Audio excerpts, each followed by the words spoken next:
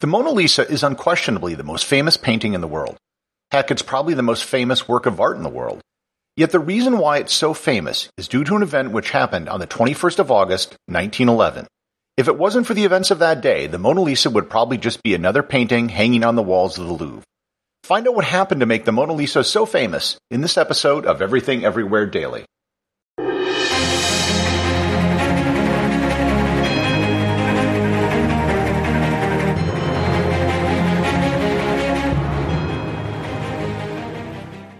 This episode is sponsored by Heaven Hill Bottled and Bond Bourbon.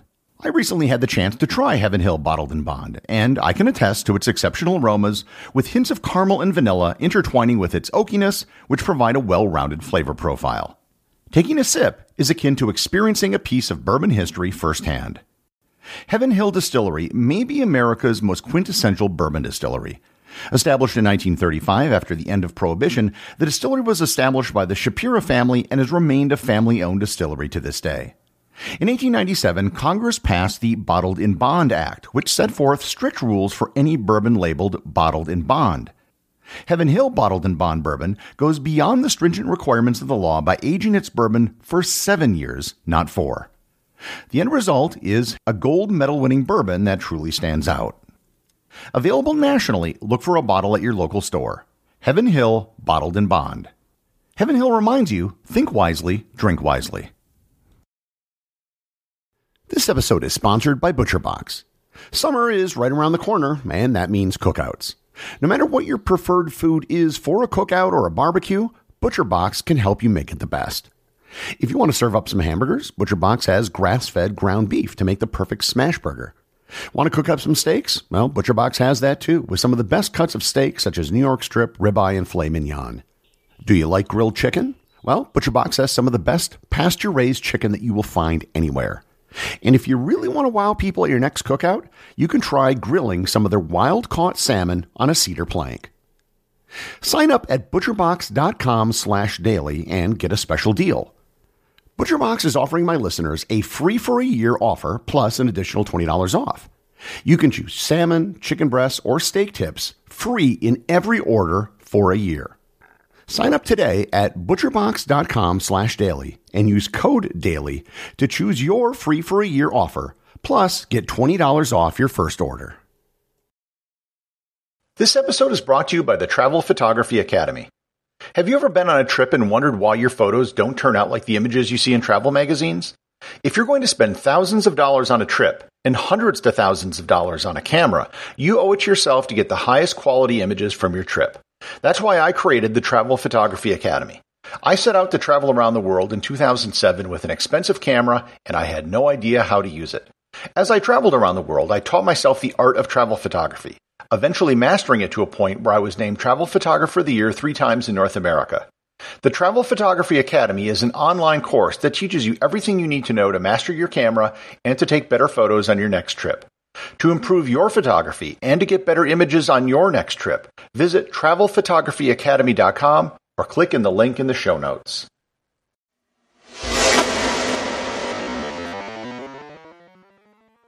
The Mona Lisa is perhaps the greatest painting by the artist Leonardo da Vinci.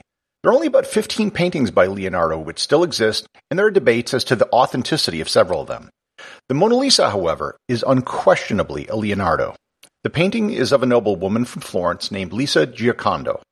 The term Mona Lisa just means the Lady Lisa in Italian. It is only known as the Mona Lisa in English. In Italian, it's known as La Gioconda, and in French, it's La Gioconde. The painting itself is an oil painting on poplar wood panels. Leonardo worked on the painting for years, taking it with him in the last years of his life when he went to work in the court of King Francis I in France. It is estimated that it was painted between 1503 and 1506, but there are estimates that he may have worked on it as long as 1517. The image is one of the best examples of his sfumato technique, which consists of very small brush strokes to create very soft transitions between colors without any harsh lines. It is undeniably his masterpiece. The Mona Lisa became the possession of King Francis upon the death of Leonardo and stayed in the Palace of Fontainebleau under the possession of the French crown until the French Revolution of 1797, when it was placed on display in the Louvre. It remains there until today, save for a brief period where it was hung in the bedroom of Napoleon. All of these things make the Mona Lisa a very significant painting, an important painting, and an interesting painting. But it doesn't explain why a portrait of an otherwise unknown woman from Italy is the most famous painting in the world. To understand that, we need to fast forward to August 21st, 1911. On that day, the Mona Lisa disappeared. It literally just vanished. It was hanging on the wall with several other paintings, and no one even noticed it was gone until the next day when it was discovered missing by the painter Louis Barraud. There was a great deal of confusion at first. The museum thought that the painting might have been taken to get photographed. Eventually, they realized that the painting had in fact been stolen, and the blame was first pointed in the direction of modern artists. The first person taken into custody was the French poet Guillaume Apollinaire, who was a vocal critic of classic art. He was held for about a week and then pointed the finger at his friend Pablo Picasso. Eventually, both men were exonerated of the crime. All the borders to France were put on alert, and everyone going out of the country had their belongings searched.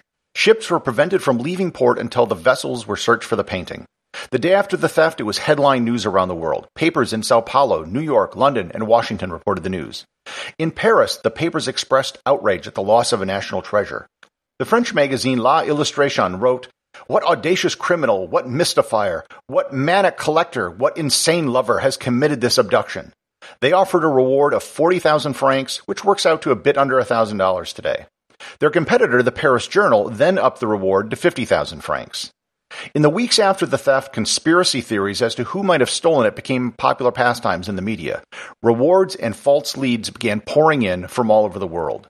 The Louvre remained closed for almost a month, and when it reopened, crowds of people lined up just to see the empty spot on the wall where the missing Mona Lisa used to hang. Some even left flowers in front of the empty spot on the wall as if they were honoring someone who had died. The trail went cold, and for 2 years, there were no leads in the case. In November 1913, an art dealer in Florence named Alfredo Geri received a letter from a man called Leonard, who claimed to have the Mona Lisa in his possession. He said he was an Italian who was suddenly seized with the desire to return his country to at least one of the many treasures which, especially in the Napoleonic era, had been stolen from Italy. It should be noted that Napoleon didn't steal the Mona Lisa. It had been in France since the death of Da Vinci. Geri contacted the Uffizi Gallery and was given information about the back of the painting that no one else would know unless they had access to the actual Mona Lisa. After weeks of cat and mouse, Geri and the man named Leonard finally met in Florence where the painting was produced, and Geri was able to authenticate it as the real Mona Lisa. The two took the painting to the Uffizi, and the man who had the painting was arrested. The man who called himself by the codename Leonard was actually Vincenzo Perugia. He was an Italian who was a low-level employee at the Louvre. The heist was one of the most simplest capers ever carried out. Perugia simply visited the Louvre on the day before on a Sunday, ducked into the storage closet, stayed there overnight, and then walked out the next morning wearing an artist's smock, took the painting off the wall, covered it up, and walked out the door. During his trial, it was determined that he had acted alone and was sentenced to 1 year and 15 days in prison. After his sentencing, he was reported to have said, "It could have been worse." When the painting was announced having been recovered, the media went into overdrive, and this is when the Mona Lisa became the most famous painting in the world. The Italian government agreed to return the painting, but they did so in a very roundabout way, taking the painting to major cities in Italy for exhibition while slowly working their way to France. In each city, tens of thousands of people showed up to see the painting for themselves. On the first day it was returned to the Louvre, over 100,000 people showed up to gaze upon France's returned treasure. Since the painting was returned, the Mona Lisa has remained the most famous painting in the world. In 1962 and 1963, the painting was on loan in the United States, where it was valued at over $100 million for insurance purposes, which would be worth $850 million today. With the recent sale of Leonardo's painting Salvator Mundi for $450 million, it is estimated that the Mona Lisa would have a value of over $2.5 billion at auction today. The popularity of the painting is best described by the director of the Louvre, who noted that 80% of the 10 million annual visitors who go to the museum each year go directly to see the Mona Lisa and leave.